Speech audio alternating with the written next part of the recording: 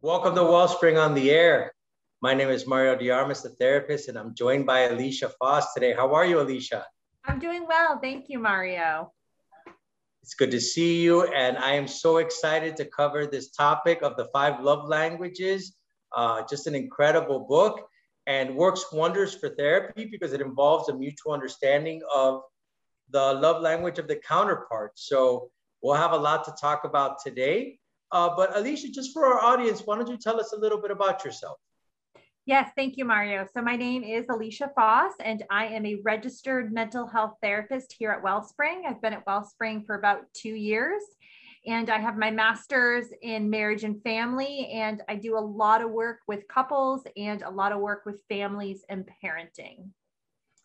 Excellent. And I'm sure you've seen the love languages at work. And I know that we're being a little cryptic right now, but we'll get to elaborate on what that means. And again, this is so close to my heart. So why don't we just get to it straight away? Why would you say it's important to understand your love language, your husband's love language, your children, your friends? Why would that altogether be important?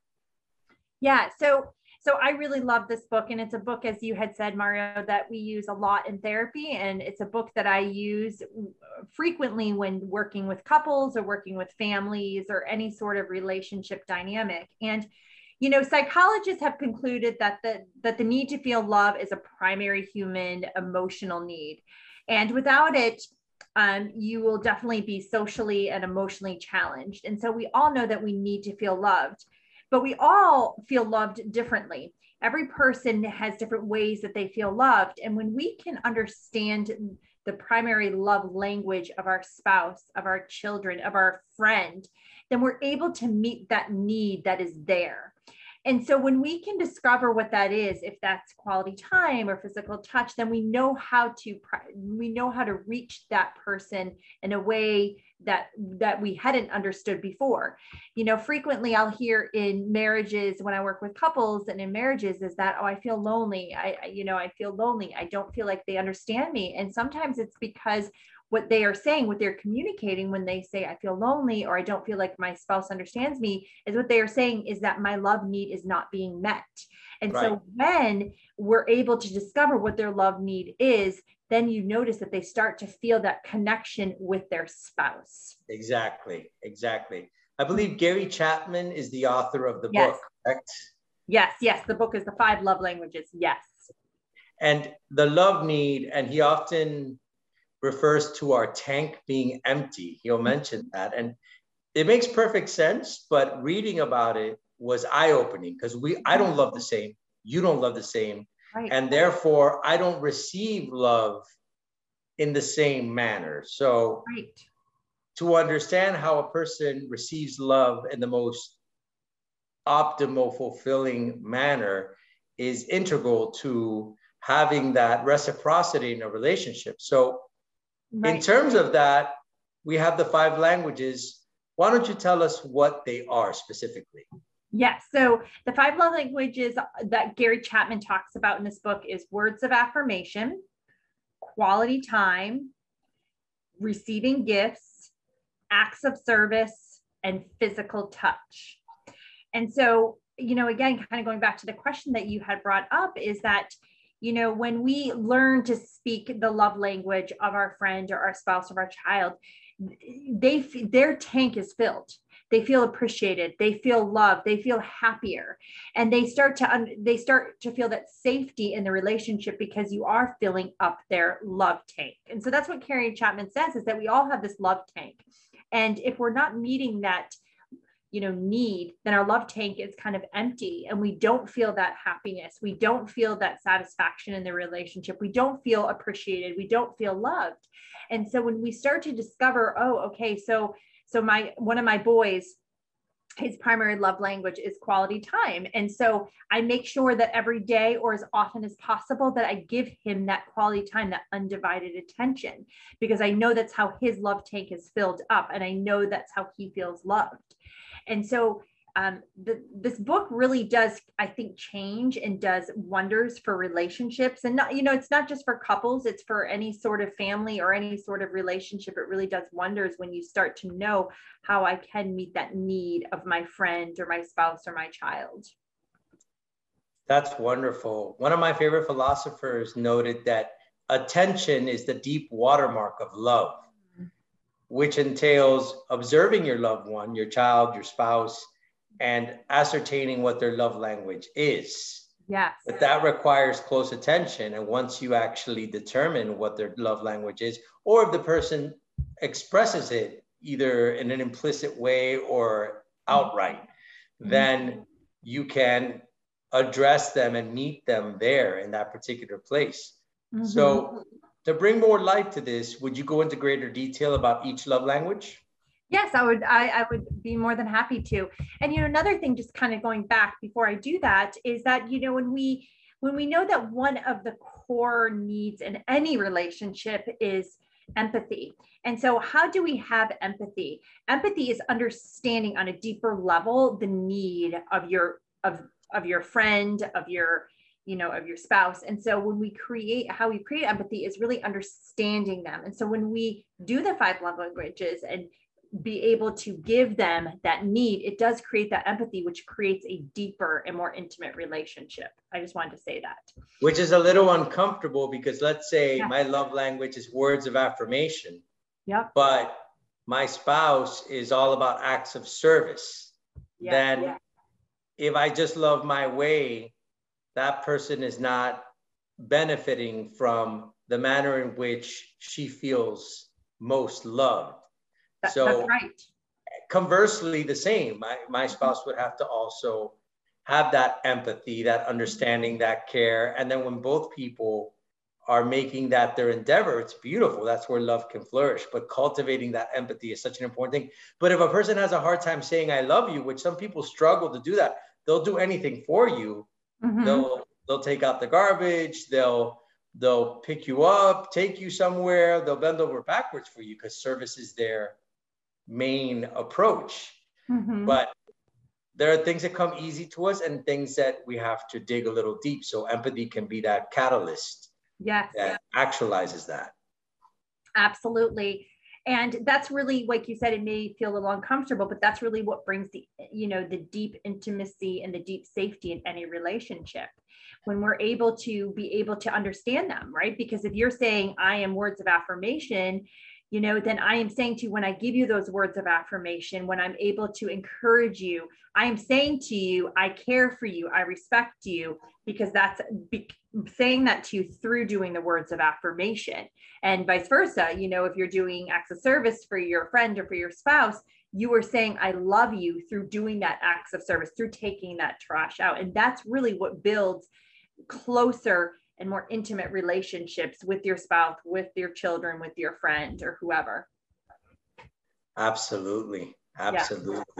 Even something like physical touch, a very good friend of mine was not necessarily the most affectionate person, but her husband was, and she learned to develop that part. And it was just so beautiful. Number one, her recognition, and number two, having the empathy and that connection to go above and beyond. And I think we're stretched by the Lord oftentimes to go into those areas, and then we grow into the best versions of ourselves. So what would you tell me about each one in detail? Yeah. So the first one I wanted to go into, details about actually is words of affirmation. And, words of affirmation, when, for some people, words really build you up, right? For words really build you up, really hit home, really fill your love tank. But also for those that have words of affirmation is that when you say something negative to them, it really affects them and kind of drains that tank. So that's something I want to talk about with each one is that, so words of affirmation, it is people that have that as a love need. It is needed. It is needed for them to hear that you are doing a good job. It is needed to hear that I care for you. They need those words spoken to them. And so those words really fill up their love tank. Those words really allow them to see that they are cared for by you, that they are loved by you, that that you find them worthy because you are speaking those words to them. But also, when you may speak something negative to someone that has the words of affirmation, and it's going to hit a chord a little bit deeper than someone else that doesn't have that love need. Yeah, it can be a tool that can hurt and really hurt and cut someone really deep when they have the words of affirmation. So if, you say something, I know one of my boys has words of affirmation. So if I say anything to him, I have to be very careful, even when I'm correcting him or disciplining him, I have to be very careful in how I speak to him, because I know that if I say something such as "I'm very disappointed in you," that is going to really hit deeper than if I said to one of my other boys that doesn't have the words of affirmation. So really knowing these love needs really help you, especially I think obviously in marriage, but also in parenting, when you know your kids' love needs, because you can know that some kids, that if you say something, "I'm disappointed in you," that really is going to hit deep, and that really can affect them negatively. Or even, if you're a teacher, or, knowing that your kids, what kids maybe you can speak a little bit harder to, and those kids that maybe you have to be really careful in how you word things with them. Absolutely. And a great observation on your point, that just like a person is very much animated by words of affirmation, there's the contrast to that. And there's a wisdom in counseling when we talk about I statements, right? A certain way to approach someone. And that's particularly relevant with somebody that has a love language geared towards words of affirmation. Being able to, on an occasion, challenge somebody or confront somebody, but being mindful too of their sensitivity towards words.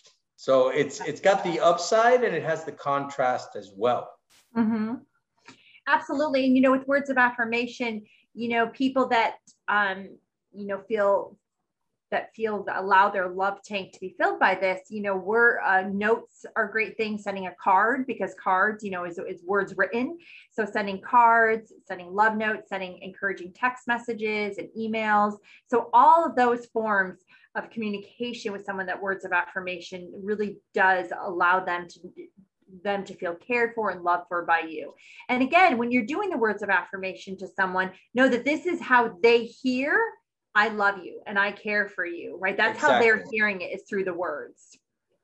How about physical touch? Physical touch. So this is one that, so some people will say, if they aren't in a marriage, that, some people will say, okay, physical touch is, the intimacy, but it's more than just, the sexual. It is also just, when someone that has physical touch, they like to be hugged. They like, if you put your hand on their shoulder, with kids, they like to have your arm put around them or kind of squeeze their arm. For kids, none of my boys have physical touch as their top love need, but I do have a good friend that she really enjoys, physical touch. And so I'll notice every time I'm with her, she kind of sits close to me, or she puts her hand on my shoulder, or sometimes she'll even squeeze my hand, because that's her way of that's her love need. And so that's what she's giving to me, is that love need back. So any sort of touch, sitting close on the couch, for a married couple, or those that are dating, sitting close on the couch. Even, if you have a child that has physical touch, sitting close to them, allowing them to, when they're younger, sit on your lap. And so, but just really being close, that is the key. Physical touch, the closest, being close physically, is where they can kind of feel your warmth up against them. So, I've seen it, because my dad is not a big physical touch guy. He'll give me one of these quick tap hugs, and then I'll say, "Hug me like you mean it," because I am physical touch. And then he'll lean in and honor me there. But then one of my nephews, when we're watching a movie, he needs to press his shoulder close to me, because that is his love language. Yes. So it's great to distinguish one from the other. Right. And with that, we have 3 more love languages to cover, and we will do so, Alicia, once we get back from a short break. Welcome back to Wellspring on the Air. I'm here with Alicia Foz as we discuss the topic of the 5 love languages. And thus far, we've covered physical touch and words of affirmation. By the way, if you've joined us late, you can find us on your favorite podcast channel on Wellspring on the Air, or on our website blog page at wellspringmiami.org. Just search for this topic. So Alicia, we've covered 2. We have 3 more to go. Which one would you like to broach next? Yeah, so I guess next one we can do is acts of service. Yeah, so excellent. So when someone's primary love language is acts of service, they feel loved and appreciated when people do nice things for them. And so it can be something as simple as such as putting away the dishes, putting gas in the car, just little things like that, little acts like that go straight to the person's heart. And then, they love when people just do little things for them. It doesn't have to be a big gesture, but just anything little. When you do that, that is your way of to them, that is your way of saying, I love you. And that goes straight to their heart. And again, as you had stated before, that really fills their love tank. So acts of service, manifested by somebody who may not be very verbal, but will literally go above and beyond for you, cut the grass, do errands for you or with you, whatever it is you need, sometimes without you even asking them. Absolutely. Yeah. And that's it is, they may not speak the words, I love you, as you had just said. They may be someone that maybe is a little bit quieter, but their way of saying, I love you, may not be the same, as someone that has the words of affirmation that may say, I love you, but their way of saying, I love you is by doing these acts. And again, I think of my father. My father definitely is an acts of service guy and, a man of few words, but when he comes to my house, he will do any sort of handyman work around my house. And because that's his way of saying, I love you. And so, definitely, again, kind of going back to what you and I talked about at the beginning, is really knowing what your friends or your family members love, one of what their love language is, really does allow you and has freedom in the relationship, because you know what to expect. You know to expect that their love language is acts of service. So I know that for them, this is how they communicate their love, or receiving gifts or the physical touch. That it really brings freedom in the relationship. And it really allows you to be able to know how to also give back to them. That's really the thing, is I know that they have acts of service, so I know how to give to them. I know what to do to be able to fill their love tank, and know how to communicate love to them in a more effective way as well. That's incredible. At the place where I work, as a teacher and as a counselor, there's somebody who is very faithful, very devout, and quiet. He doesn't say much, but there was an occasion where I mentioned that I hadn't been able to set up my laptop and I needed the docking station to get rewired. I leave for a while. When I come back to the office, it was all done. He heard me say it, and he went and without any hesitation did me that favor. And I was just blown away by his service, by his generosity, and it goes a long way. And when you can acknowledge that we come in different shapes and sizes and different forms of expression, Absolutely. It really helps you appreciate the diversity of love in that respect. It does. Yeah. It's amazing. It is. So quality time is an interesting one. Tell me a little bit more about that. Yeah, quality time is an interesting one, because a lot of times I think people think, well, I'm spending time with you. But really, the love and affection is expressed when it's undivided. That undivided, I think that's the key word in there, is undivided. This means putting down the cell phone and turning off the tablet, making eye contact, and actively listening. So it's being able to really focus on them, being able to give them your undivided attention and not have other things distracting you. So I know some people will say, well, it's quality time. So for them, it's not just sitting and watching a movie. Maybe that can be at times sitting watching a movie, but it's really being able to connect and being able to see that the other person is giving you that undivided attention, giving you that eye contact, and really focusing on them and focusing on what they're saying. And I also think the other key, as I had just stated, is actively listening. And I think when a person has the, you know, that need of quality time, you know, for some people it can seem a little draining. To other people they can feel somewhat drained, but I don't think it has to feel that way if you're giving them the quality time, you know, and doing it for 20-30 minutes a day, you know, just being able to give them that undivided attention for 20 or 30 minutes, that really should fill their love tank. So being able to do it in, you know, short increments sometimes Sure. helps for those that maybe don't have the quality time. You know, for someone that's maybe an acts of service, it may make them feel a little uncomfortable having to do that. But doing it in those short little increments won't help drain the other person. And like you said, everything is sort of within that category. Your gestures, your eye contact, yes, your ability to reflect back a little segment of the conversation just to indicate to that person, hey, I'm following you. Yes. I'm not doing the blank, I'm not sneaking peeks at my phone. I'm not doing this, you know, oh, I'm listening to you as I scroll through my latest Instagram post. No, I am giving you my undivided attention as evidenced by my body, you know, my verbal affirmation. Because you've seen it, it's almost like not even timed or synchronized. So it's a beautiful thing when someone is really listening. Mm-hmm. Yeah, and that's it. It's what you just said. It's really the listening. So for quality time, you know, when I've worked with different clients and so forth with this, and when they have said that, it is really the actively listening, as you said, and it's just giving them that attention for that short period of time, if it's 20-30 minutes, and being able to reflect back what they're saying so that they know that you're engaged and they know that you are listening to them. So absolutely. And they may not want to say anything, but in the event that they do, then you can employ those skills and give witness to your attention by the things we just mentioned. But let's say my brother wants to watch a game with me and he doesn't want me to talk much. He wants to comment on the game. But when I get up to leave, he'll ask me, where are you going? Right. And in my mind, we haven't said a word to each other, but then I realized he just wants me there to share that experience with him. Yes. So it does manifest itself in different ways. Absolutely. And the shared experience is a way too for quality time. Like you said, just a sharing experience of enjoying the game, the action of the game. Yes. So last but not least, the giving and receiving of gifts. Yes.